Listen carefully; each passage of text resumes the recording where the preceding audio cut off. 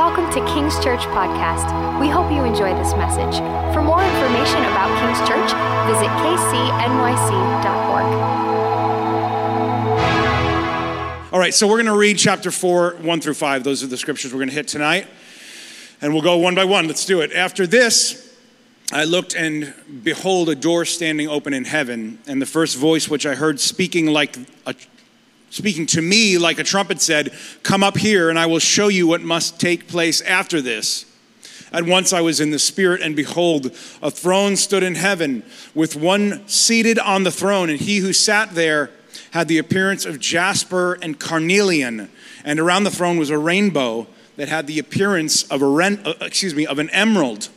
Around the throne were 24 elders and 24 thrones, and seated on the thrones were 24 elders, clothed in white garments with golden crowns on their heads. From the throne came flashes of lightning and rumblings and peals of thunder. And before the throne were burning 7 torches of fire, which are the 7 spirits of God. So just to recap where we're at right now, something that I often hear is we really need to focus on the words of Jesus. We need to really focus on the teachings of Christ. And by that, people normally mean we need to really focus on the Beatitudes. And the Beatitudes are the words of Jesus. And we do need to focus on the Beatitudes. We talked about the Beatitudes this morning in the first service. But we have to remember that thus far, Revelation chapter 1 through 3 is Jesus himself talking to John, especially chapters 2 and 3. Jesus is the Jesus of the Beatitudes that says to be nice and love people and all that kind of stuff. And Jesus is also the Jesus of Revelation that says, if you don't straighten it out, I'm going to blot your name out of the book of life. And we have to be Christians that are mature enough to have the balance of both things at the same time, rather than saying, well, in the Revelations kind of thing, that's end times. We don't really need to think about that. We really just need to focus on this being nice aspect. But Jesus is not simply nice. And I was watching the 1979 cartoon version of The Lion, the Witch, and the Wardrobe last night. Has anybody seen that masterpiece? Jeff, of course you have. Raheem, really? I didn't expect that. Good work. You're cultured. What can I say? You're cultured. I hadn't seen it before, and there's, the scene where the beavers are in the room with the kids, and they want to know if the lion's nice, and he's not nice. He's dangerous, but he's good, and he's kind. He's good and kind and just and beautiful, but he's not nice, and that's who Jesus is, and that's why C.S. Lewis can paint the picture of Aslan, who's like a salvific figure, a Christ type, to be this power source that's incredible and beautiful and sacrificial, but nice is not in the vocabulary or in the descriptor of who Jesus is. Beautiful, kind, just, dangerous, all of those things represent who Jesus is. And now we're going to transition from the words of Jesus and his chastisement and encouragement of the church to specifically this next portion of Revelation that Daniel has.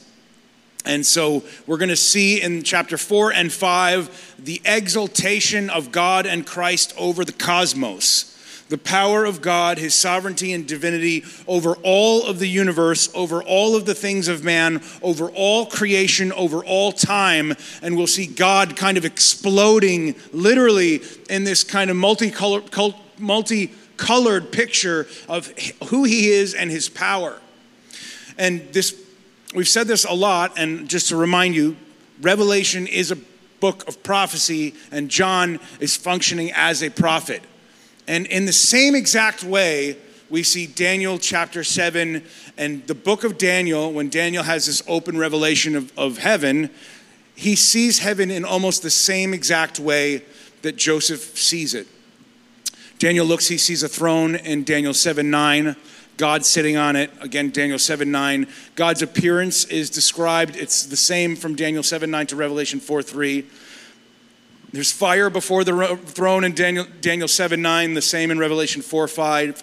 There are myriads of heavenly beings surrounding the throne. Daniel 7:10, Revelation 5:11. There are books that are opened. There's a divine figure that approaches and receives a kingdom that will last forever. It's going to be a picture of Christ that we'll get into. This kingdom consists of all peoples and all nations and all tongues. The prophetic experiences distresses, on account of the vision. The prophet passes out or falls over or freaks out because it's just too intense, it's too powerful. We're talking about God, the creator of the universe. And then finally, the prophet receives wisdom as to what is exactly going on here. It's not just a bizarre picture with no interpretation.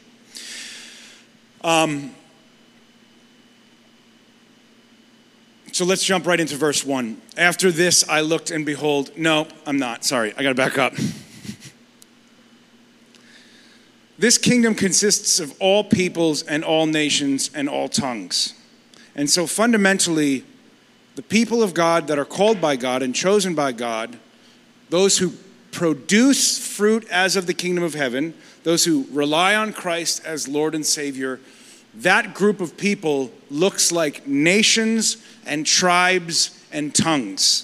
All of the people of the earth, represented as different nations and tribes and tongues, are the people that come before God. They're before God as his people, as people he's joined. They're bought by the blood of Jesus, and they're people that walk in righteousness before him. The issue, the beauty of the spectacle is that you have different nations and tribes and tongues, and it's this incredibly diverse perspective. What makes them fundamentally the same is that they become a brand new nation and people in Christ Jesus our Lord. And so we at King's Church, we have a diverse church. We've always had a diverse church. And yet I almost never talk about diversity. And you can say, why is that? Because what fundamentally brings us together is the blood of Jesus and walking in righteousness, relying upon the Holy Spirit. And those are the things that don't bring our church together. They bring the church universal together. And we have a church culture right now that it's like, well, we need like 3 people from, Uganda, and we need 3 people from Ukraine, and 3 people from Yugoslavia. Can I think of another U country? Can I do it? Probably not. Uzbekistan, exactly. And then we'll be unified, and that's not true. Unity is established by God's throne, by Christ himself, and by having a new identity in the nation of Christ. And those sub-nations will have all different kinds of looks and vibes. And there'll be a nation that's maybe like 6 blocks that way that will be only Korean people. And that's not racist. Am I right or am I right? Like, that's the preference of people joining people that are like them culturally, that are similar to them, that like a similar kind of music. The fundamentals is the blood of Jesus and pursuing him in righteousness. Those are the fundamentals, right? Repent, for the kingdom of heaven is at hand. Those are the 2 fundamental poles. All of the other stuff is fun and unique and exciting, and I really like our music. I would prefer if it wasn't like I don't want one of those Australian things where they're like, that's a terrible, terrible representation of those devices. But I don't want one of those on the worship team, for instance. It's just a style thing. The fundamentals are Christ and his kingdom, right? The way it looks is just like it's surface level stuff. And I read a book this week, and this pastor said, if your church doesn't look like the exact demographics of your city, then you have a problem. And I was like, that's just not true. Like, that's not true. If there's a bunch of Ukrainians that have a Ukrainian church down there, it doesn't mean they're racist. What, are you out of your mind? Why are you alleging something rather horrific upon the people of God? Why would you do that? And so I think it's absolutely phenomenal that before the throne there are every different tribe and tongue and nation. I think that's an offshoot, a natural growth of the correct pursuit of the kingdom of God. I think if you do the kingdom of God rightly, it just kind of grows naturally. It's just kind of this bouquet of flowers, and maybe the bouquet's in a certain neighborhood and looks like a certain thing, or there's a certain communication style that gathers certain kinds of people. It's not the surface things that matter. It's the deep things that matter, that establish us in the kingdom of God and make us a part of this eternal kingdom that goes on forever and ever and ever. The hyper-focus on things of the flesh is fleshly. Very simple. The hyper-focus on things of the flesh is fleshly. The hyper-focus on Jesus and his blood and what he does and how he unifies us, Galatians talks all about that, is the way we're joined in Christ Jesus our Lord, and we're brought before this crazy place now. And you'll see that in a second. 4:1. After this I looked, and behold, the door standing open in heaven, and the first voice which I had heard speaking to me like a trumpet said, "Come up here, and I will show you what must take place after this." And so basically you have John, he's on the island of Patmos. It's on the Lord's day, if you'll remember, and he has this initial vision, right? And in this initial vision, he goes into the heavenly places and he sees God and angels and all kinds of crazy stuff happening. And this is like part 1 of the vision, because there's like a part 1, part 2, part 3, part 4. And if we don't understand what's happening, then we're like, what part is in the vision? When you see this phrase right here, church, after this I looked, chapter 4, verse 1, that means we're in a new vision. Like John is he's looking again, and God is showing him something new and unique. And so it says, after this I looked, and behold, a door standing open at heaven. And the first voice, which I heard speaking to me like a trumpet, said, "Come up here, and I will show you what must take place after this." Now, as the chapters roll out and the verses roll out, we're going to see a brand new baby that's born. We're going to see a dragon that tries to eat the baby. We're going to see that the baby escapes into Egypt, and all of this wild stuff. And you could be asking yourself the question, which is what I would ask if I hadn't read the commentary, why is God going back in time and telling John about things that already happened? When John steps before the throne, as we're about to talk about here, God is outside of time. So I was meeting with a lawyer a couple of months ago, and she's like, "David, this question always bothers me about God, and it's like the thing I can't get past." She's like, "What was before God? Like, God created the world, what happened before him?" And I said, what you're missing, madam, is that all things created, all things visible and invisible, this is what the scripture says, were created by God through Christ Jesus, right? All things visible and invisible, all concepts, all ideas, all theories, all physical realities, all non-physical realities, right? Math, you know math, it's a physical reality, although it's not tangibly physical, but its laws are unbreakable. All things were made by God inside of the created order. God exists outside of the created order. So when you take before and you place it upon God, before. God created the idea of before. God created the idea of after. God created time itself and all things material and immaterial. So when John goes before the throne, I'm using the word before here, he's leaving time and he's seeing history play out. And in history, we're going to see Christ appear and defeat the dragon and all of this kind of cool stuff. Okay, then it says this. It says, the voice from the trumpet-like voices, "Come up here and I'm going to show you what will take place after this." And after this is last days terminology. After this and the term last days or latter days are often interchangeably used in the New Testament. And let's take a look here at Acts chapter 2, verse 16 and 17. Peter is standing before the church that's just been imbued with the power of the Holy Spirit, and he's testifying about Christ. He says, "This is what was spoken about by the prophet Joel. In the last days, God says, I will pour out my spirit on all people, and your sons and your daughters will prophesy, and your young men will see visions, and your old men will dream dreams." Okay, How many of you have heard it said that we are in the last days? How many people? Yes, thank you. Grew up in church. Well, that's correct. It has been the last days for the last 2,000 years.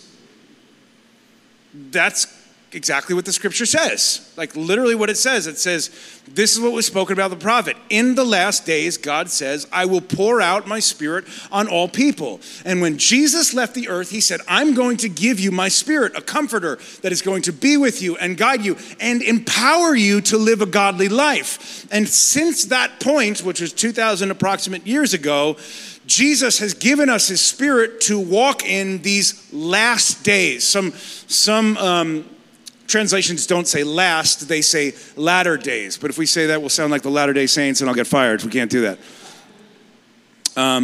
And so we're currently in this epoch of the last days where God is growing his church. It's called the church age, where the kingdom of heaven is expanding. It says of Jesus, of the increase of his government and peace, there will be no end. It didn't say like the kingdom of heaven is going to start out, we're going to have a few good years, and then it's going to go dark during the black times. What is that called? Dark ages.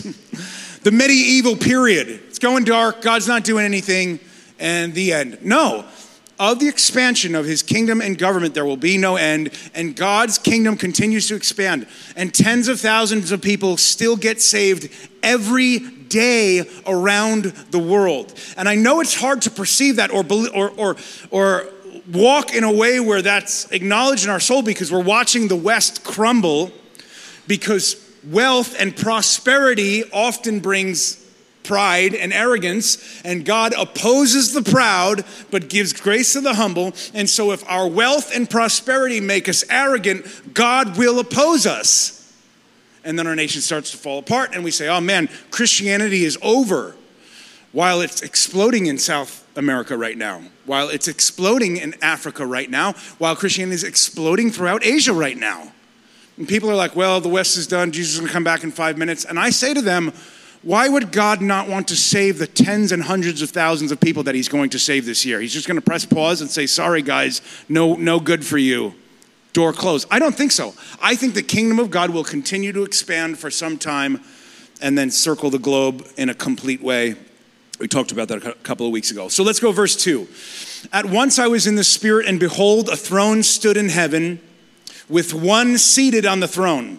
Now, the word throne is mentioned 17 times in chapters 4 and 5. It's mentioned 21 times in chapters 6 through 22. The word throne is mentioned a lot in this book.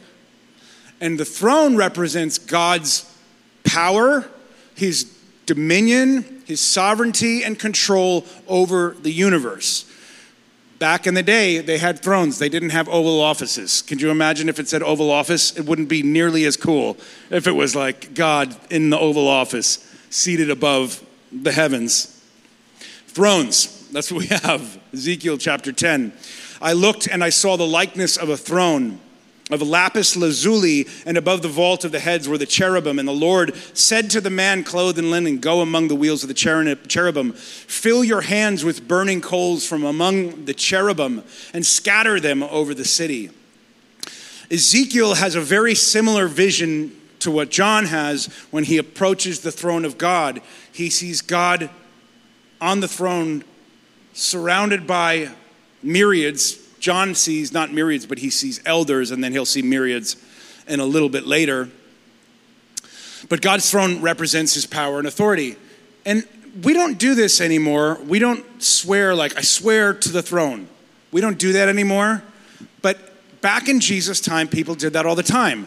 They made a promise or swore or made an oath to the throne. And if you remember in Matthew, Jesus yells at the Pharisees for doing so, because they don't understand that the throne represents God's control over the universe. And so they're throwing around like, they're being really fickle, flippant with God's dominion. It says this, woe to you blind guides. You say if anyone swears by the temple, it means nothing, but anyone who swears by the gold is bound by the oath. You fools, what is greater, the gold or the temple that makes the gold? You also say, if anyone swears by the altar, it means nothing. But if anyone swears by the gift on the altar, he is bound by an oath. You blind men, which is greater, the gift or the altar? Therefore, anyone who swears by the altar swears by it and everything on it. This is the verse right here. And anyone who swears by heaven swears by God's throne and by God who sits on the throne. Matthew chapter 23.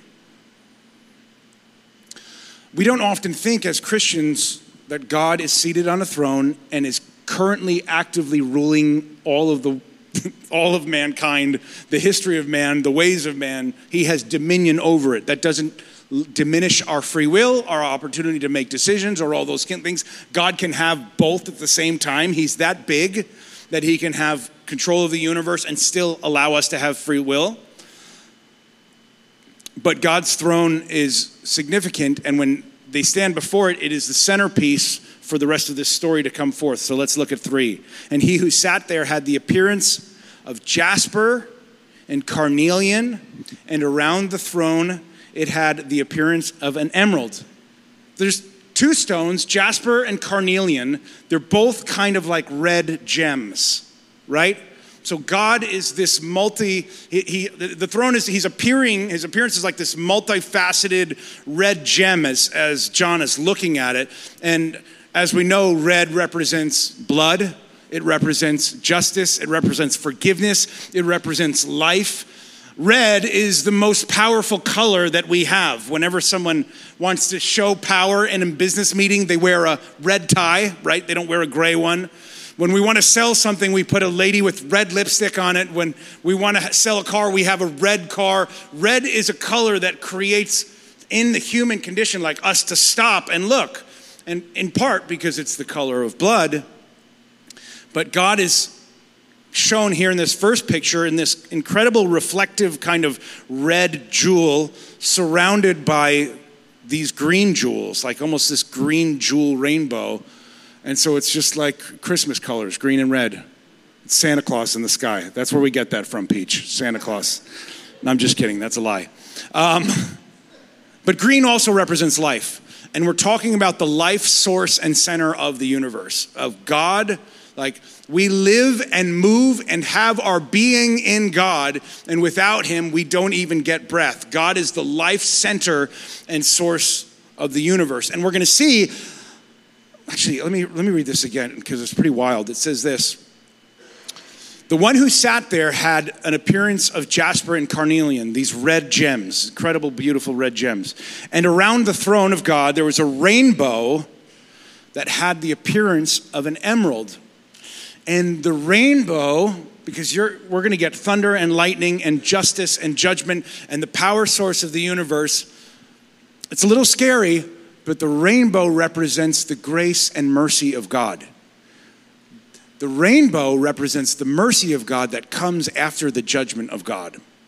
And in our culture, the rainbow represents sexual anarchy, as many of us know. But in the Bible, it represents the mercy and kindness of God after the judgment of God. So at the center of his throne, you have God as the power source of the universe, but he's surrounded by a rainbow, which represents he's surrounded by his mercies. From my book, I wrote this thing about our current use of a rainbow, and it said, for anyone reading, the examples are redundant as the celebration of the sexual anarchy pride flag hangs in almost every corporate office and major retail chain across the country and has been brazenly flown on U.S. embassies around the world. If one had eyes to see, they could have predicted that the emblem to march forth the anarchic madness would be to glory in sexual disorientation. Philippians 3:19, for as I often told you before and now say again, even with tears, many live as enemies of the cross of Christ. Their end is destruction, their God is their belly, and their glory is their shame. The glory is their shame is literally the pride flag. It is an affirmative statement that declares, I will not be ashamed of dislodging myself from God's order And in fact, I will wave my anarchy against heaven itself with a token in my hand, a flag to declare the darkness, a pendant to shout down the eternal order, a banner to curse the heavens, and identity slips further away, and the image of God morphs on the continuum into the spiritless things. A rainbow around the throne of God is not just seen in Revelation, it's also seen in Ezekiel chapter 1. I'll read the scripture. And it was like the appearance of a rainbow in the clouds on a rainy day. It was so radiant around him. The rainbow in part represents the beauty of God hidden in creation. Like, you don't always get to see it. And when you do see it, you tell everybody and you're like, there it is. And it's only there for a moment. And it doesn't look like the rest of the sky. It starkly stands out in this incredible shape and color and grabs our attention that this incredibly beautiful, transient thing is momentarily appearing. And it reminds me almost of a tear in the sky that we could look into the promise of God, his mercy for mankind, into the future life with God that surrounded his throne with a rainbow. Beautiful colors, mercy of God. And we've taken that symbol and we've trashed it in our day, and it's instead of being almost like this portal to heaven, which is the rainbow surrounding the throne of God, it's a portal to hell in our time, in our day. And if people rightly knew that God has incredible beauty and life and forgiveness, these are all the things that the throne represents. Forgiveness and life and beauty. If people knew that, then they wouldn't be doing with that rainbow flag the things that they are currently doing with it. Amen? Okay, next. Around the throne there were 24 elders. There were thrones and elders, 24 elders, white garments and white golden crowns on their heads. The number 24 in the Bible represents leadership or authority, but specifically it represents biblical leadership or leadership in the church or in the body of Christ in the house of God. There are 24 priests in David's Levitical order in 1 Chronicles 24, 3 through 19.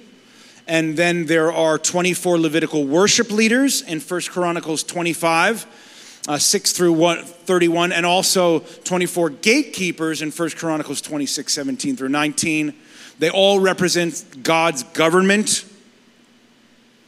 and they sit on the thrones. And if you'll remember last week in Laodicea, one of the promises of God was that if you overcome with me, Laodicea, you will be seated on my throne, which is incredible because Laodicea is crashing and burning. They are lukewarming. They are in a really rough position. And God doesn't say to them, if you turn and repent, I'll let you in the kingdom, but you have to stand in the back.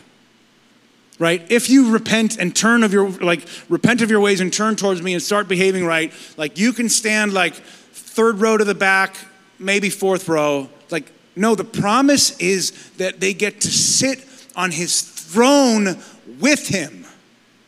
Ephesians chapter 2. Is this right? No. Revelation chapter 2, to the one who conquers, I will grant him to sit with me on my throne, as I also conquered and sat with my Father on his throne. He who has an ear, let him hear what the Spirit says to the churches. Okay, so then we have these elders, and the elders are sitting there with crowns. The elders represent the church that is currently, well, let me say it this way.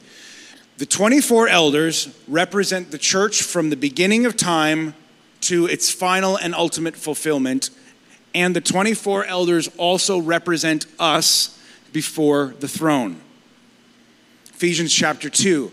And God raised us up with Christ and seated us with him in heavenly realms in Christ Jesus, in order that in the coming ages he might display the surpassing riches of his grace, demonstrated by his kindness to us in Jesus Christ.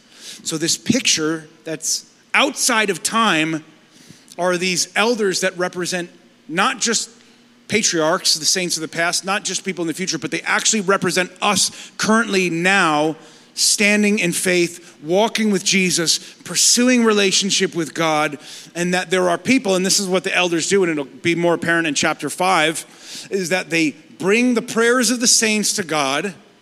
And what is that? That's the priestly function. When you're communicating between God and man on behalf of others, that's a priestly role. But they have crowns on their heads, golden crowns, which means they also have a kingly role. So they are, Revelation 1:6, kings and priests before God their Father. That's exactly what these guys are. It's incredible how interwoven and interrelated the book of Revelation is. These scriptures don't stand on their own without any kind of interpretation. They cross-reference and cross-interpret and support each other here in this book and then throughout the Old and New Testament. Verse 5, from the throne came flashes of lightning and rumblings and peals of thunder. And before the throne were burning 7 torches of fire, which are the 7 spirits of God. And so, this picture of God's throne has a lot to do with God's initial judgment. The scripture says that the word of God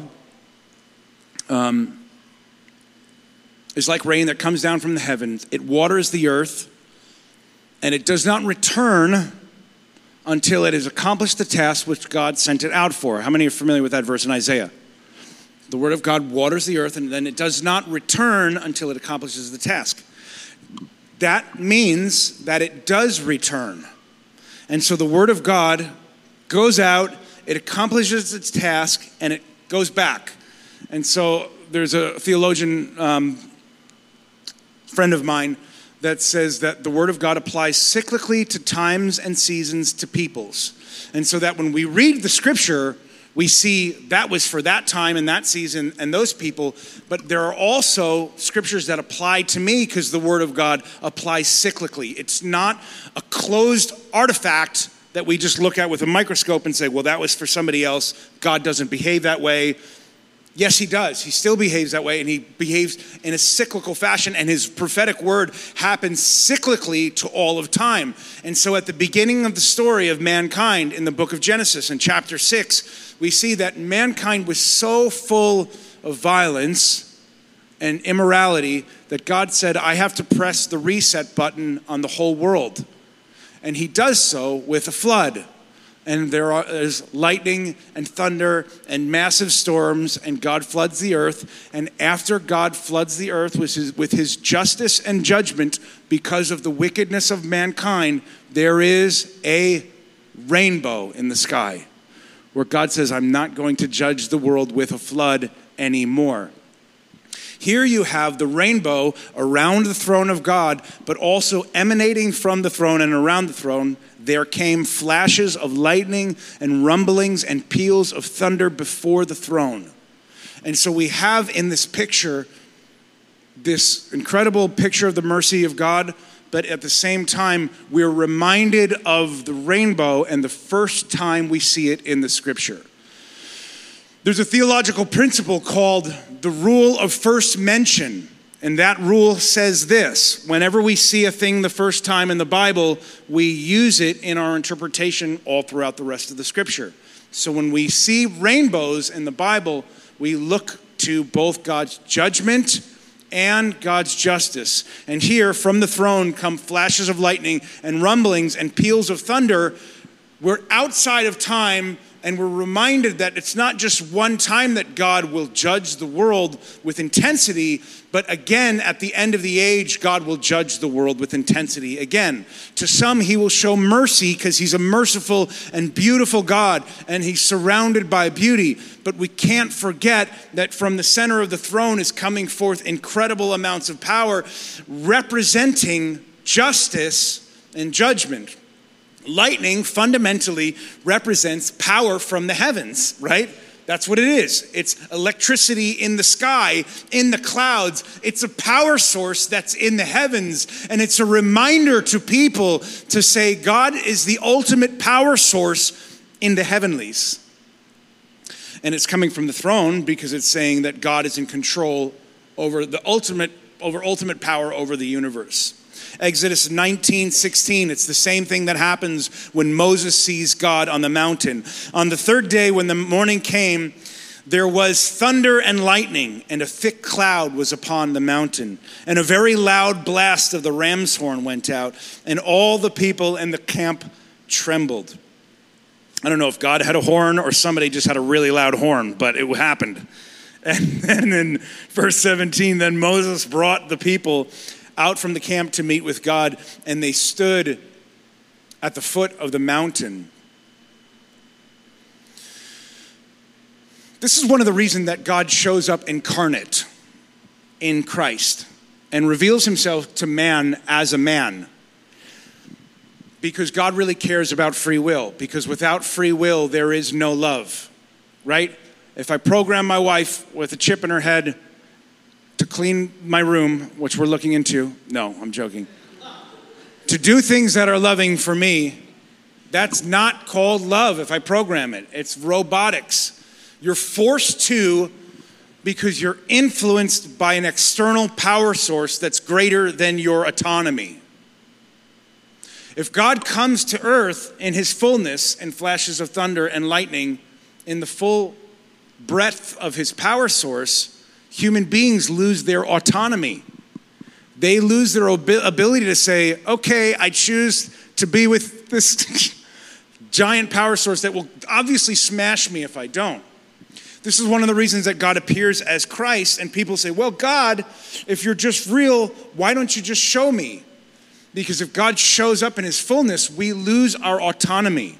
We lose our ability to say, nah, I choose, I know you're the source of power and life for all of creation, but I just feel like doing my own thing.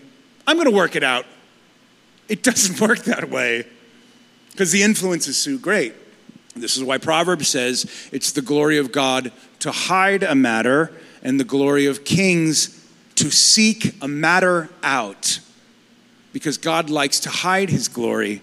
He likes to hide his power. He likes to wear big and baggy shirts even though he has huge muscles. Do you know what I'm saying, Raheem? You know what I'm saying?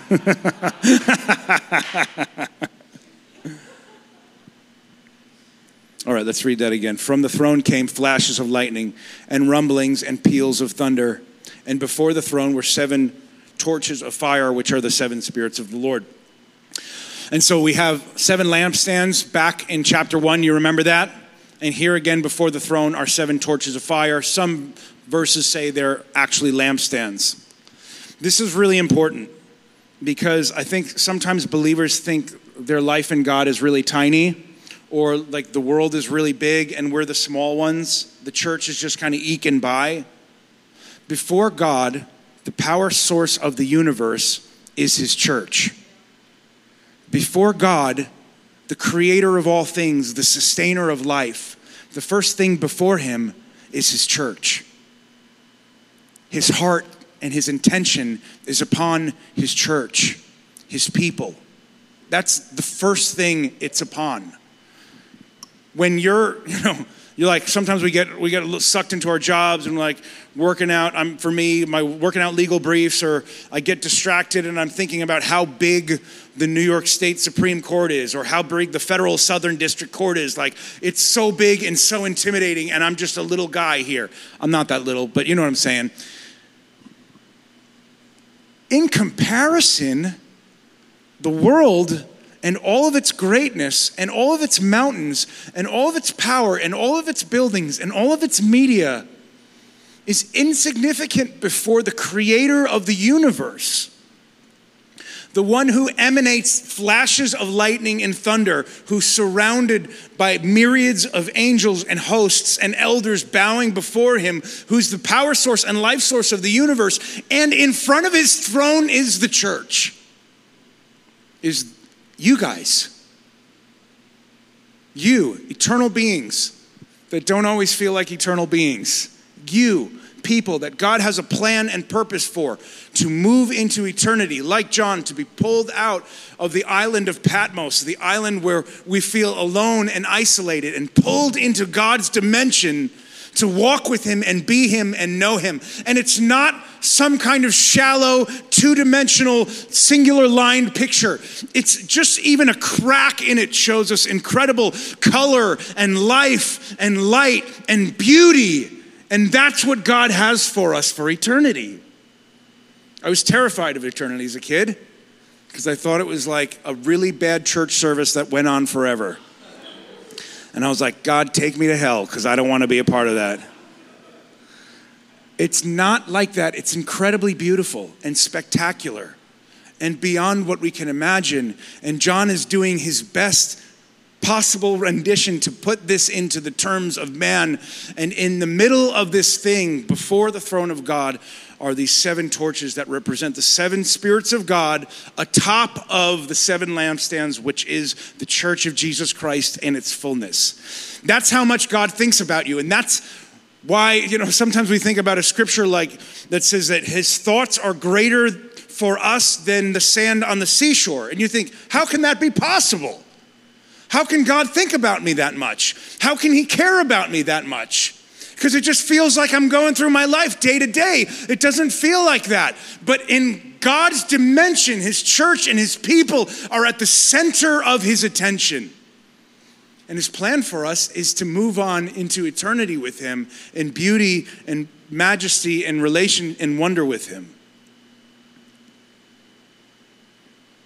And that's always been God's plan. God's plan is always to be with us, has been to be with us from the Garden of Eden till this picture here in Revelation. God's plan is to be with his sons and daughters. We're going to continue next week in the Sea of Glass, and there's all kinds of other crazy pictures about God. But I just want to encourage you, church, you are not alone. You are not wandering the universe. You are not that one actor that's alone on an island with Wilson, your volleyball, talking to it. You are not isolated. Heaven is watching you. Heaven is engaged with your life and intent on where you're going and what you're doing. And God has thoughts about you. Not just ones that are like, man, I'm really annoyed that he's not fixed this issue. The center of who God is forgiveness and life and beauty. And he's this incredible, majestic, this is in part who he is, multi-dimensioned jewel that's calling us to come and be with him. And it's not killjoy. It's not to give us less fun.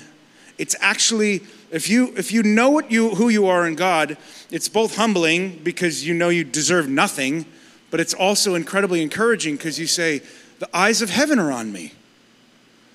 God cares about me.